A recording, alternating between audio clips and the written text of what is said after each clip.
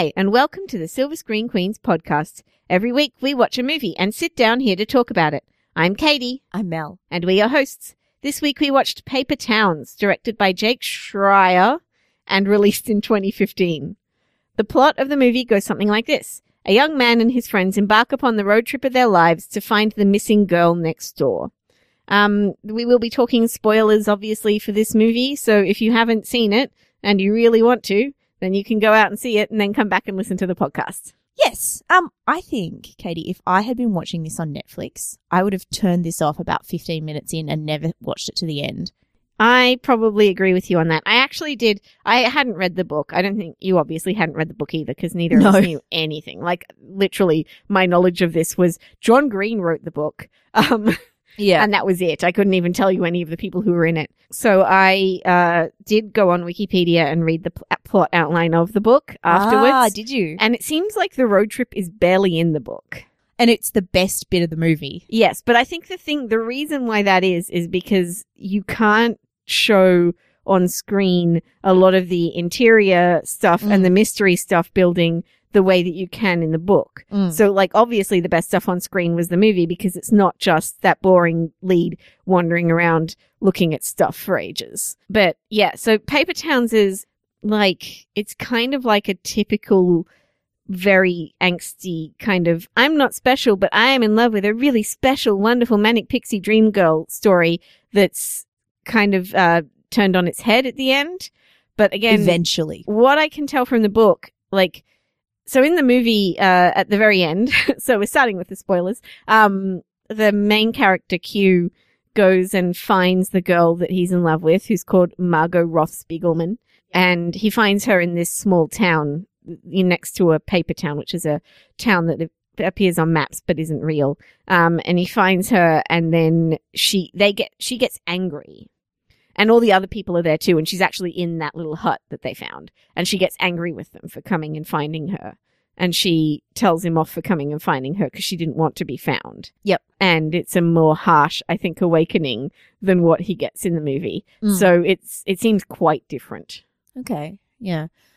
I mean, I actually did like the way the movie turned it around, but I had just sat through an hour of this Manic Pixie Dream Girl stuff, and I just got like, I don't know, it really wore me down getting through the first. It's a really hard movie for me to review because for 2/3 of it, I was not enjoying it. And then at the end, when we finally get to this interesting subversion of the Manic Pixie Dream Girl image, I really actually quite enjoyed it, particularly from when they took off on the road trip. Oh, I mean, really probably from your favorite bit when they started singing the Pokemon theme song.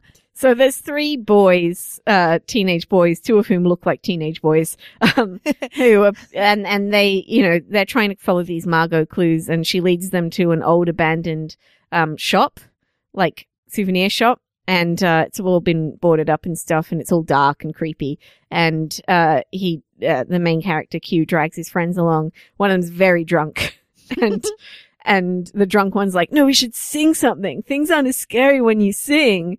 And so they goes, well, what are you going to sing? And the first thing that pops into his head is the Pokemon theme song, which I recognized, I think, from the opening line. And Melissa had no idea. And I was like, so I leaned over, I was like, it's the Pokemon theme. Yeah, I don't know Pokemon. I only know one of these these cultural they play it all the time at Nerd Trivia. Phenomenons that has just passed me by. I was a bit old for it when it first came out. And then like little kids play it now, but I don't have any kids, so I don't know Pokemon at all. But anyway, everyone else in the audience knew it, and clearly John Green's readership is going to know it. Yeah, it's actually a really great theme song. And yes, it is, and it's totally adorable. And it's right for this crowd as well, and it's right for their age group and all that sort of stuff. Yeah, super cute. Anyway, that was your turning point in the movie, and it kind of probably was for me as well, because you actually really start to like these guys. I think before that's the first time it charmed me. Yeah. There was no charm in this movie until that point for me. But then when those 3 kind of like, their kind of spark took off and they were being cute and funny and silly and they were all bouncing around together, and I was like, well, this is fun. Now I like them. And but that's like an hour in. You shouldn't suddenly start liking people an hour in. Yeah, because we've had that first hour has just been every single Manic Pixie Dream Girl cliche coming of age young boy stuff ever. And also the thing is that Nat Wolff, who's the lead in this, he was also a supporting character in The Fault in Our Stars, and he was actually quite good in The Fault in Our Stars as a supporting character. He is the most bland lead Like, I got nothing from him. He smiled. He had this like half smile thing through all of his scenes previous to this moment, right? All of them. He didn't change anything about his expression. I couldn't tell what was going on with him at all for most of the time. I knew he was anxious, but that was mostly because he said he was. I got this sort of like nerdy New York Jewish boy vibe from him. I know that the whole thing is set in Orlando. That's not what he's feeling. That's just a sort of vague description of it. Yeah, so it was obvious that he was anxious about things, didn't want to get into trouble, but it was a lot of he voice. Says that. Yeah, it's a lot of voiceover. It's really heavily narrated at the beginning and end, and I'm not sure that was necessarily effective either, because the voiceovers, like a lot of John Green's writing and dialogue, is really kind of pretentious teenager language. And yeah, it was a bit much. It wasn't even just that. It was like every trope in the book. Like, God. when it was doing that opening narration, like, we would say the next word that was going to come up, like, she's special and all that sort of stuff. We knew what was going to happen. And so, yeah. But, you had to set that up in order to do the deconstruction of it or not even deconstruction, just the flipping it around later. Yep. But it just doesn't. It's boring to watch and it's boring to listen to. But I also thought that this movie could actually do with a lot less narration. Like, that's what I was just We said. can watch this happen between these two guys and know what the tropes that they're setting up are. Yeah. And like in the book, of course you have to put all that in because we're reading it. Yeah. But in the movie, they could have easily done it without all that stuff. I haven't listened to it in a while, but I seem to remember a similar issue with when we watched The Fault in Our Stars. There's a lot of, they had almost a too faithful adaptation to the book, and they wanted. I do seem to remember the too faithful thing was something. Yeah, that they said. but I think that maybe they've done this here with this, trying to keep all this narration in there instead of just showing us what's happening. Well, that makes me wonder if, like, I think what happens there is people get really attached to certain pieces of dialogue or certain pieces of like voiceover, like certain quotes and certain phrases and stuff, because he does have a pretty good way with words. And I imagine as a book, it would actually be quite a good read because you're sort of like, oh yeah, it's all these things that I already know, like they're very obvious things, but it would be kind of more subversive, more a bit earlier. Yeah. And you also, I feel like in the movie, they're trying too hard to balance Quentin's likability with his irritating, like, because he is an annoying kid, right? And he is a kid who has built this girl up in his head and has created this manic pixie dream girl situation for himself. And so they're trying to keep him too likable while doing that. And so they don't push that hard enough. While also, like, they're trying to walk this tightrope and it's not a possible tightrope for them to walk. Does that make sense? Yeah. Well, especially not with this lead actor who can't express any of that stuff. Like, if you had somebody really likable, I'm trying to think of somebody young enough and really likable that might work. And my brain's just not giving me anybody. I think quite clearly he's Dylan O'Brien. Right, exactly. Yeah, because this guy, he was really good doing that supporting comic relief type role in Fault in Our Stars. The other thing is that he might just not be up to carrying this. Yeah, he's also 20. But that role was also like snarky and cynical and dark. Yeah. And he did that really well. And when he went darker in this, I was like, oh, this is interesting. Let's go there. But they wouldn't do it because they wanted to keep him too likable. So they kept pulling him back from that. And I think maybe if it had been darker, it would have worked better.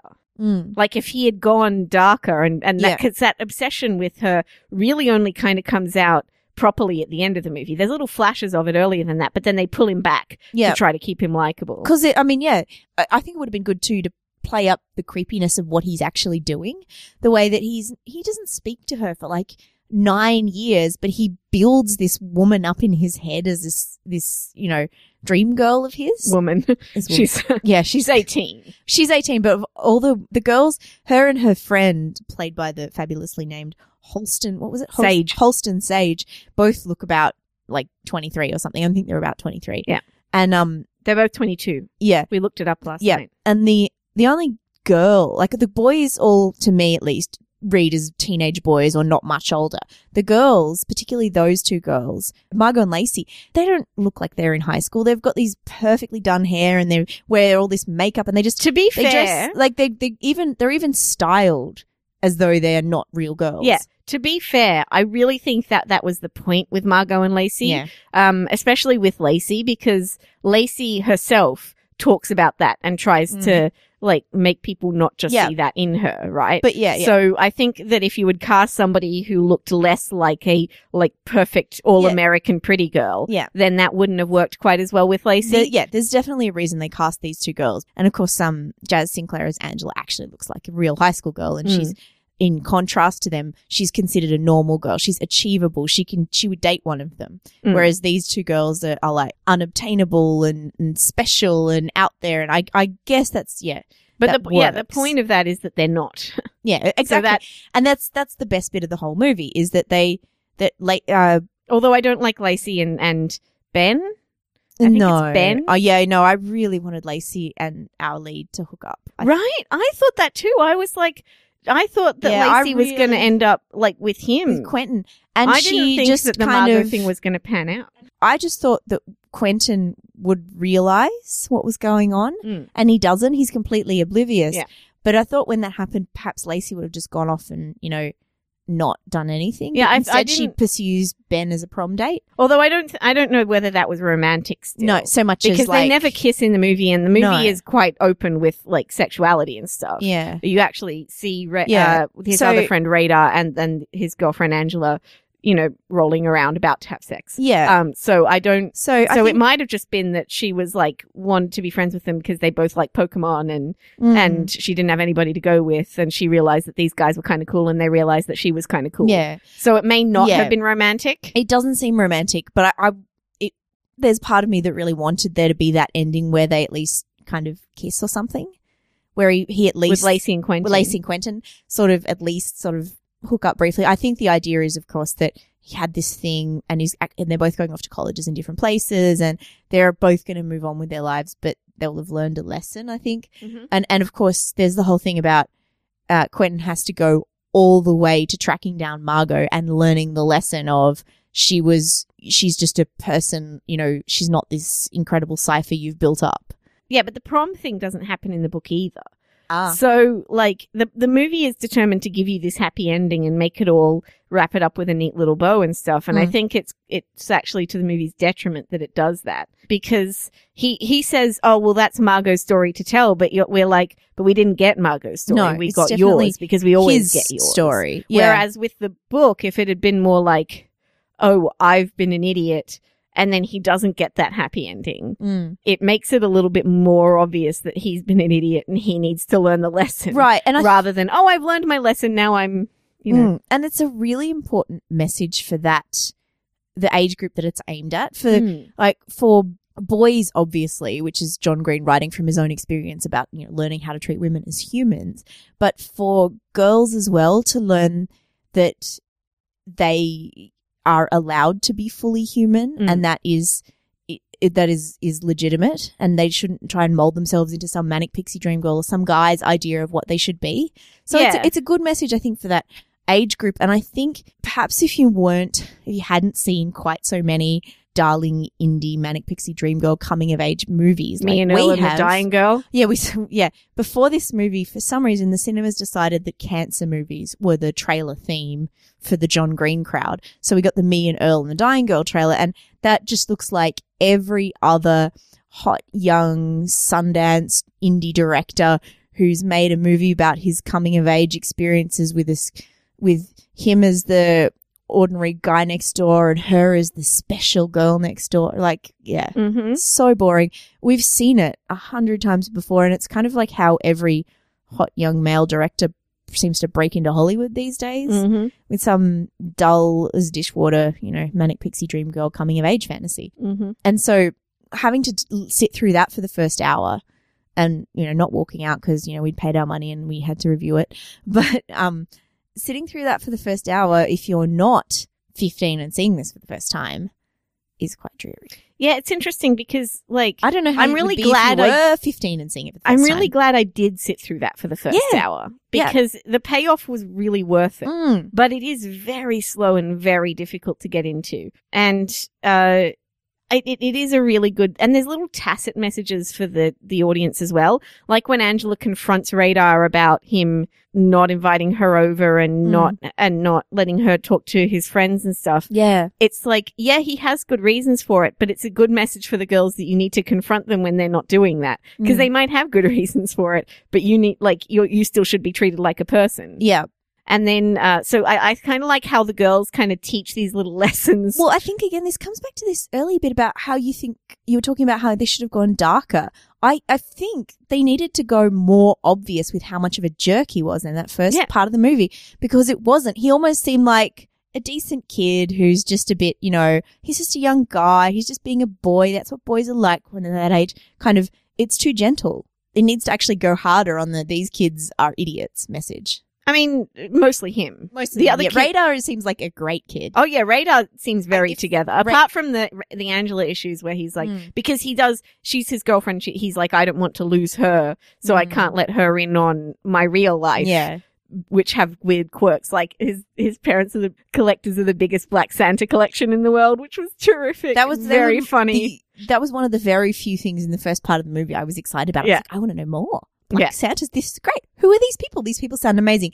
But I totally understand from the perspective of a teenager that your parents and whatever quirk that they have that we might see as cool as an adult is, you know, mortifyingly embarrassing because it makes you different. I totally understand him. But he seems like a good kid. Yeah, and he has this one line where that I really liked, where he says to Quentin, you don't want other people to be themselves. You want them to be like you. Yeah. Which I thought was really interesting. And there's all these like neat little lessons about the end of school and about how to, you know, how to interact with other people and stuff that are just kind of dropped in there that I thought were quite fun. Yeah. And like for boys about how to treat girls and for girls about how to behave, like that you can confront people and you should, and you have that right, and you have that right to say to them, I'm not just pretty. Yeah. Like you need to start seeing me as more than just what you're currently seeing me as. Yeah. So I thought that was really neat. And it doesn't help that our lead is so boring. I think it's a lot of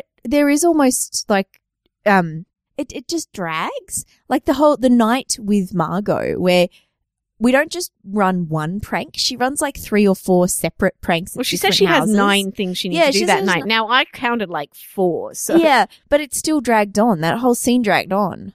And like we probably could have done it in less time. It does build up the myth of Margot very effectively, though. Mm-hmm. And some which great is one shots of thing Orlando that I wanted to bring up about Cara Delevingne. She is simultaneously really good and really bad in this movie. To me. Yeah. Because like the movie kind of suffers whenever she's in it. Yes. But she also does the Margot thing really well. Yeah. So she plays the role that she's meant to play really well, but the movie suffers. Like every time she's in it, you're like, oh my God, not this again. Yeah, I didn't want them to find her at the end. Yeah, because I was like, ugh, we're going to have to see Margot. And Margot is boring and I want Quentin and Lacey to hook up. Which is kind of unfair because the whole point of this was that Margot's not supposed to be like that. Exactly, to break down these images of Margot's. Yeah, so it I don't know how effective it is. Yeah, it's a frustrating thing because there is some real good in there and some really interesting themes and ideas and I think its heart's in the right place and it's really trying to interrogate some of these coming of age myths, but at the same time, the execution is probably flawed and yeah, it is, and it's. I mean, it's got a lot of issues, but she's like, it's very hard for me to say what she was like in this movie because I'm like, oh yeah, she was good, and she was the worst thing about the movie. But also, yeah, well, the performance was great, but the character, perfectly performed as written, is not someone you want around on screen. How do you feel about the attractiveness of our leads in this? I don't really care. Because if you look at something like, I mean, even The Fault in Our Stars, I would say, has 2 more typically attractive people in the leads. Yeah. Although a lot of people don't think Shailene Woodley is attractive at all. But like, I just feel like usually in teen movies you get 2 people who are, like, I could see the girl who played Lacey being more likely to be a lead than Cara Delevingne, who is really strange looking in a lot of ways. She's kind of, she's very striking and like obviously, you know, model looking, but she's not like the girl who would be the popular one at high school, which But is she isn't very popular. much. I think the thing with No, Margot that that's you need true. to know is she's not popular. She is a cipher. Yeah, and She's whereas- she's the wacky, crazy one who like everybody is drawn to, but also nobody's really friends with except Lacey. And again, but Lacey is your all-American cheerleader type. Yeah, and she is genuinely popular, right? Yes. Whereas Margot is like more of a fascination than a person that everybody wants to be like. She's like the one that everybody talks Well, I think, about. and also both types of girls have, mythologies built around them. The head cheerleader gets a mythology built around her as being this unobtainable, unreal person who would absolutely, not tell her friend that her boyfriend was cheating on her. Like, she's got myths built up around her as well. Yeah, which apparently she didn't do. This is part of the main storyline Yeah. is that she didn't know that, Margot's boyfriend was cheating. Yeah. So, I mean, there's these little sort of bits and pieces that I do like that it does all that, but it kind of, it does that in between all this stuff that's not interesting. Although I do think that Ben, who was just awful up until he got drunk, is possibly the best character after he gets drunk and from that point on, because he becomes really entertaining from that point on. He's another one where he's this really cliched nerd character, this idea about nerd boys as being horny, disgusting little rats Who make up girlfriends. Yeah. And he's partially a character that is a cliche, but there's some kind of truth in the stereotype of icky little nerd boys who are really horrible to women, like this horrible misogyny and nerd culture kind of thing that he sort of represents. And exactly like the road trip, it makes all of them, they all become different. They all become fully fleshed out characters once they get in that car. And it's not enough of the movie. No, and it's a wonderful, wonderful bit of the movie. It's done so well. And I love the, they're just going to get in the car and drive. And, From Radar, Orlando up to New York. From Orlando, yeah, it's a massive drive. So it takes them a day each way. Yeah, but Radar's like, no, I got to stop and tell my girlfriend.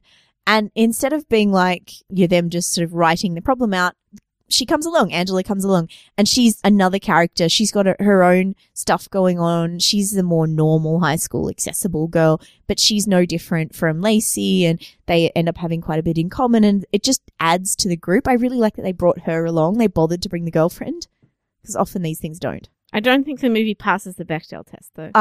Other than when Angela gets into the car and says hi to Lacey and like something like... Because Lacey and Angela it does seem like they made friends, but because we're told... Angela gets into the car, she says hi, and something like, I like your sweater or something like that. I think it passes, in the very, very legal sense. Yeah, but then there's another part where they're together and they come up to the car.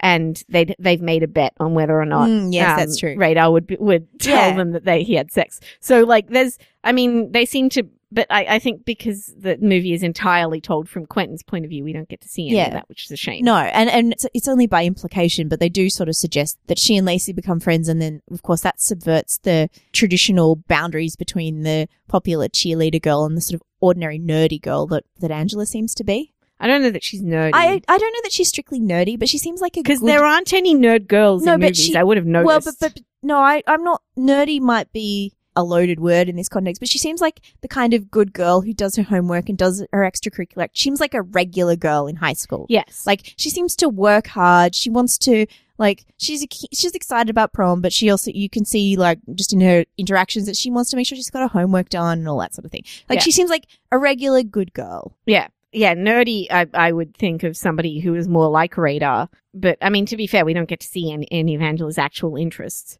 So I'm projecting there. But I got the idea that she was at least studious. Yes. No, I think there's a couple of comments that make it seem like she is. And they do kind of bring her in to become a person. But, like, I just meant in terms of nerdy girls are a real issue in these kinds of movies because you never see them ever. No. You never see their perspectives. You never see them as people. And if they're ever in it, they are super desperate, horrible, like worse than nerdy guys. Yeah. Like the very bottom of the ladder. Yeah. And it's depressing and it's awful. Yeah, no, I mean, like other than I think maybe 10 Things I Hate About You has some nerdy girls perspective in it, but you never ever get it. Really. Even then, they're not really nerdy. Like only the Julia Stiles' friend who likes Shakespeare. Yeah, that's who I was thinking of. But she's got that one interest. She's more of a geek, really. But even then it's only like a very minor, and she's, gorgeous. It's a feminine. She's a ballet dancer, I believe, because she was also in Center Stage. Yeah, right? She's the lead in that. So like she's but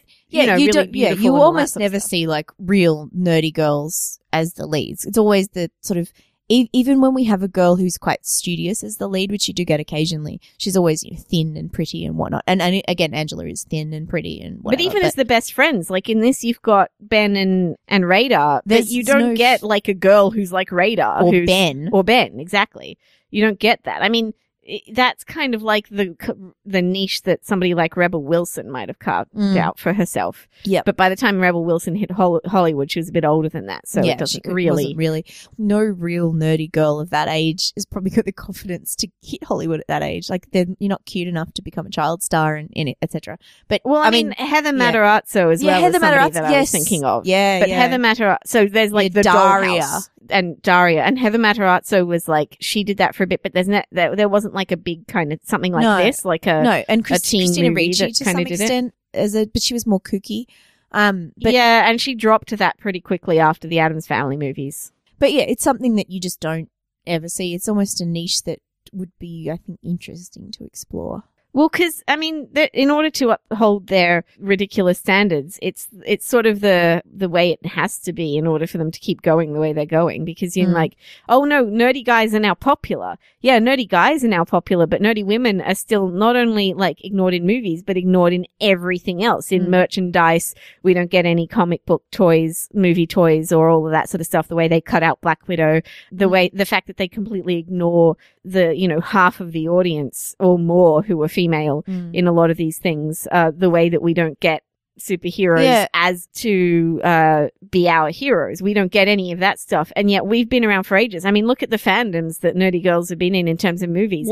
It's all stuff like Lord of the Rings and things, and they're completely male dominated. I was actually thinking of that in relation Star to Wars and Star Trek. John Green and his huge Tumblr and YouTube followings, which are made up of a huge number of nerdy girls. Yeah, wouldn't it be great if John Green wrote a movie from the perspective of one of them? Yeah, that's right. Or wrote the book from the perspective of one of them, which would inevitably be turned into a movie, I suppose, at this point. Yeah, and then it was cast. Although Paper Towns didn't seem to be popular when we were there. No, and then was cast appropriately with an actual nerdy looking teenage girl. Yeah, rather than Rachel Lee Cook or whatever. Man, Josie and the Pussycats is such a good movie, though. Yep, I'm not talking about Josie and the Pussycats, though. I'm talking about She's All That. But Josie and the Pussycats is a great I forgot about movie. She's All That. I was thinking of She's All That because that's one of those classic, pretty, slim, well-dressed girl who has a pair of glasses at the beginning of the movie. No, she wears overalls. She's clearly a nerd. But she kind of looks super stylish anyway. And then, she gets made over, which basically involves removing the overalls and the glasses. And some of her hair. She gets a haircut. That's the transformation of the nerdy girl. Well, that's it's because a girl who's already conventionally attractive and thin just kind of changes her outfit a bit. And that's the thing is that's the expectation of girls who are nerds. They have to make themselves over in order to be acceptable. Whereas the guys don't have makeovers. Nat Wolff didn't get a makeover in this movie. He was exactly the same boring dish rag from the beginning to the end. I mean, there's a moment at the end when he dances with his friends and it's the nerdiest dance you've ever seen. And you're like, where was that guy for the rest of this movie? That was hilarious. And someone like Austin Abrams, who played Ben, seems to be in fairly constant work. Even though he looks like he does, and he has in no way tried to bulk up or slim down or Well, look at Thomas Brodie Sangster. He's 25. He's still playing 14-year-olds. He still looks like a 14-year-old. But I mean, I don't think that's basing him off this movie entirely. But yeah, it's unfair. There's a lot of this unfairness going on. You always get older people playing teenagers. I mean, because they get around child labor laws. That's been a long-running tradition. Been really nice about the John Green movies is that casting genuinely young people to play these roles. Yeah. And I think that comes across quite well. For the most part. I mean, I still don't think Nat Wolff was the right choice for the lead. Yeah, I think for Dylan O'Brien. I don't enjoy John Green stuff, but I'm not the audience for it. And I think he's really good at actually speaking to his target audience and writing stuff that is appropriate for teenagers and doesn't talk down to them. Yeah. He actually understands them on a very deep level. Yeah, and I mean, he reminds me a little bit of John Hughes in that regard, actually. Mm. There's some similarities there, although, you know, his movies are not as good as John Hughes movies. There was a moment when he was like, what are we going to do? When Quentin was like, what's tomorrow going to be like? And I was like, dude, have you not seen The Breakfast Club? Exactly. Tomorrow's not going to be any different. They're not going to say hello to you in the hallways. Yeah. So, I mean, The Breakfast Club is like the gold standard for teen movies. Yeah. And even that has the Allison makeover, but it's still the gold standard for teen movies. So if you're not going to be The Breakfast Club, go big or go home. Yeah, Breakfast Club and Mean Girls, I think, are the two best ones. Yeah. I mean, I've got a certain soft spot for the 90s, you know, Clueless and 10 Things I Hate About You as mentioned and Center Stage and things like that. But yeah. Oh, definitely. those are all good. I just don't think they're the gold standard. Like, I'm talking about like the best of the best, like the ultimate teen movies that are the ultimate kind of, this is what it's like to be a teenager. And also this is a really terrific movie. Yeah. Which is not always It's easy rare. to, I mean, I love Empire Records. Yep.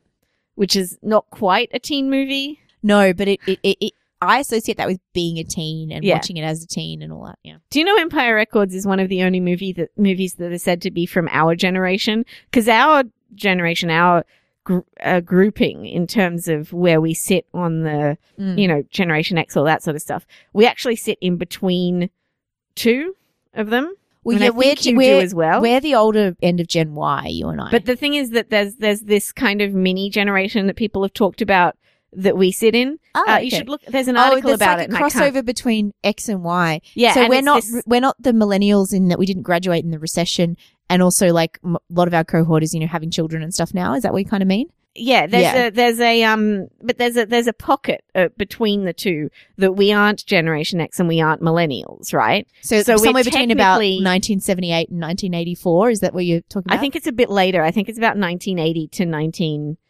1985 or Yep, something like that. Like there's this very brief kind of period of time. The people with whom I feel a much closer kinship than say your sister born in the early 90s. Yeah, exactly. So we sit in and it's partly to do with technology. It's partly to do with the fact that We can the remember- way that technology came in, we are the only people who sort of grew up with technology and yet can also remember a time when there wasn't any technology. Oh, right. Yes, interesting. I So know there's this this is really, fascinating. there's an article. I'll try and find Yeah, it for if you you that could, talks that would about be- Empire Records as being one of the only movies that is actually made for our generation, our very 'Cause brief period of time. I can remember because the Clueless anniversary was recently, so I'm sort of thinking about Clueless, and I was taken along to see that by my nana, and I was like still 12 or only just 13 when it came out, and I think we were a bit young for that, but then like we're a bit old for a lot of the stuff that came in later, Pokemon, like we were talking about And earlier. Mean Girls. Mean like, Girls. we're We're a bit slightly old for too Mean old for Girls. Mean I was Girls. well and truly in college by the time Mean Girls came out. Exactly. So Empire Records is one of the only movies that sits in that pocket that is like one of the movies of our generation, which is a really interesting kind of thought Yeah. that there's like this sort of between these two, like Generation X, who were full of both cynicism and the like But they had all the this Stand is not By your Me, beautiful grunge life, and, but it's also that this is not your beautiful life type stuff. You know, that right. that kind of like disillusionment. Right. era. Yep. Right. Well, because Gen X graduated into a recession too. We were really, really lucky. But there's also the 80s, which are kind of like a period of excess, right? Mhm. So like we don't quite have that. That the people got disillusioned with the excess of Yep. the 80s. We're not quite those people, but we're also not quite the millennials who like actually grew up in all of this recession and all of these really, really weird big They were changes like in the world primary with schoolers technology when and- 9/11 happened and all that Yeah. stuff, whereas we were already adults. Yeah. Right. So it's just interesting. I'll try and I find think you the that's link. absolutely fascinating, and I would like to see it and think about movies of our generation. And yeah, that's interesting. There's not a lot. And John Green is, if he's not our generation, he's a couple of years older. I think he's around 36, 37, which makes him about 4 or 5 years older than you and I. Okay, so John Green's born in 1977, so that makes him 5 years older than me and 6 years older than you. So yeah, he's a little bit older than us. He's like a Gen X writing about this Yeah, he is. generation of teens. But But still, like, Gen does X it. for me is always Reality Bites. Reality Bites is like how I think of Gen X. yes. And he's probably, he's around that age, maybe a little younger than those actors from that movie. But he has a really good grasp of it for someone who, he's Gen X. And so, like, his kids are like toddlers / preschoolers. And but he's got this really good grasp of, you know, what it's like to be a 16-year-old girl today. So, Some people do. Some people just have that ability. and there are, of course, lots of universal aspects about being a teenager but he's That's managed to true. combine the universal aspects of being a teenager with the modern age really well, I think. Yeah. I mean, I do think that the recent villainization of John Green. I choose to completely ignore that because it's so stupid. It's so ridiculous and over the top, man. But yeah, it's interesting, and I do wonder what people would think of John Hughes if John Hughes was making movies. That's yes. immediately what I thought of. Yeah. Is like, because John Hughes was genuinely proven to be a great guy right up until he was keeping in contact with kids who wrote to him and doing all of these really nice Look, I think things. until there's any real evidence to the contrary, I think we can assume that John Green is exactly as great as he seems to be. Yeah, it's just interesting to me that there's this kind of culture around that now. Of like somebody gets a certain level of popularity and then suddenly there's a backlash. Yeah. I mean, that's, you know, a bigger topic than us, I think, than we can really cover. I just thought it was interesting. I mean, Yeah. we're talking about a John Green movie, so it felt, but it is a real kind of, it does play into a lot of things that I just am involved in by being in childcare and teaching and stuff, which is this, because these are traditionally thought of as feminine kind of things to do, and because associating with teenagers is kind of thought of as a feminine thing to do, and like caring about young people and kids and stuff, and writing for them is thought of as being feminine. People automatically kind of go, well, it's feminine, so he must be weird for wanting to do it, which is like it's a kind of this problem with misogyny where you're like, because a man does something that we think of as being like associated with women, then they must be a creep. Yeah. Because men who are like women are creepy. Yes, exactly. And this has happened like in you know, real life stuff. Like, I think it just kind of hits home for me more because it is something that's more connected with stuff that I have to do with. Yeah, it is. Sometimes I just can't be bothered engaging in internet fights, and this is one where I've decided that I think this person is a good person and I'm not engaging with this. Yeah, I have those too. I just think it's because it's that particular, like, you know, you're creepy because you are interested in telling stories about and to teenage girls. So yeah. Anyway, shall we wrap up? Yeah, because we've been talking for 50 minutes. You'll have plenty to cut out. Yeah, I don't know what to give this. I feel like it's probably only worth a couple of stars, but it's not. It redeems itself in the end. It's a weird one because, like, ultimately, it's not as badly made as I think it is. But it's not terrific. Yeah, I can see what they were trying to do, and I think it's very admirable. But Nat Wolff was still bad in it. Yeah. So like, I'm kind of like trying to balance these feelings if I that was I have being about it. generous, I would give it 3 stars, but then that puts it in the same league as things I really enjoyed, like Furious 7. And it's not in that league. But the thing is that this has a better idea and a better concept than Furious 7 does. Right. But Furious 7 is better in its execution than this movie is. I so know. like, where do you put confusing. that? Yeah, I don't know. I think I might actually be generous and give it 3 stars, but you know, with an asterisk. And also, I'd welcome the perspective of an actual young person who would probably get something very different out of it. So, I will give this movie. See, because you gave it 3, I want to give it 2.5 to like balance it out. But then when I write my review, I'm probably going to put 3 stars on it anyway because I'm like, but I really appreciate what it's trying to do. I just don't think it's that good in doing it. Yeah. So for the podcast, it's 2.5 stars. Fair enough. All right. Thank you very much for listening to the Silver Screen Queens podcast. If you'd like to find our show notes, they're on our website, silverscreenqueens.com. If you want to read Katie's review of this, in which she may or may not give it another star rating, that's silverscreenqueen.wordpress.com.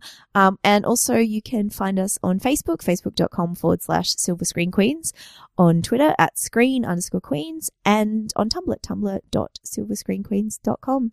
Thank you very much for listening. Bye. And if you really like the show and you are into us and you want to give us a boost, please rate and review us on iTunes. It would be really helpful.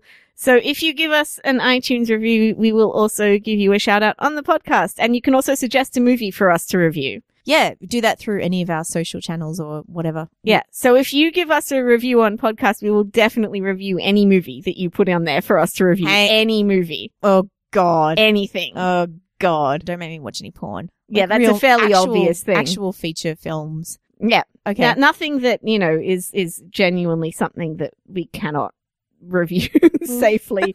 But any other movie that you want us to watch, we will review on here. Yes, we're always happy to try new things, especially if you have movies by women and minority directors. We do a lot of white men, a lot of white male leads. We would be happy to diversify. Yeah. All right. Thank you. Bye. Bye.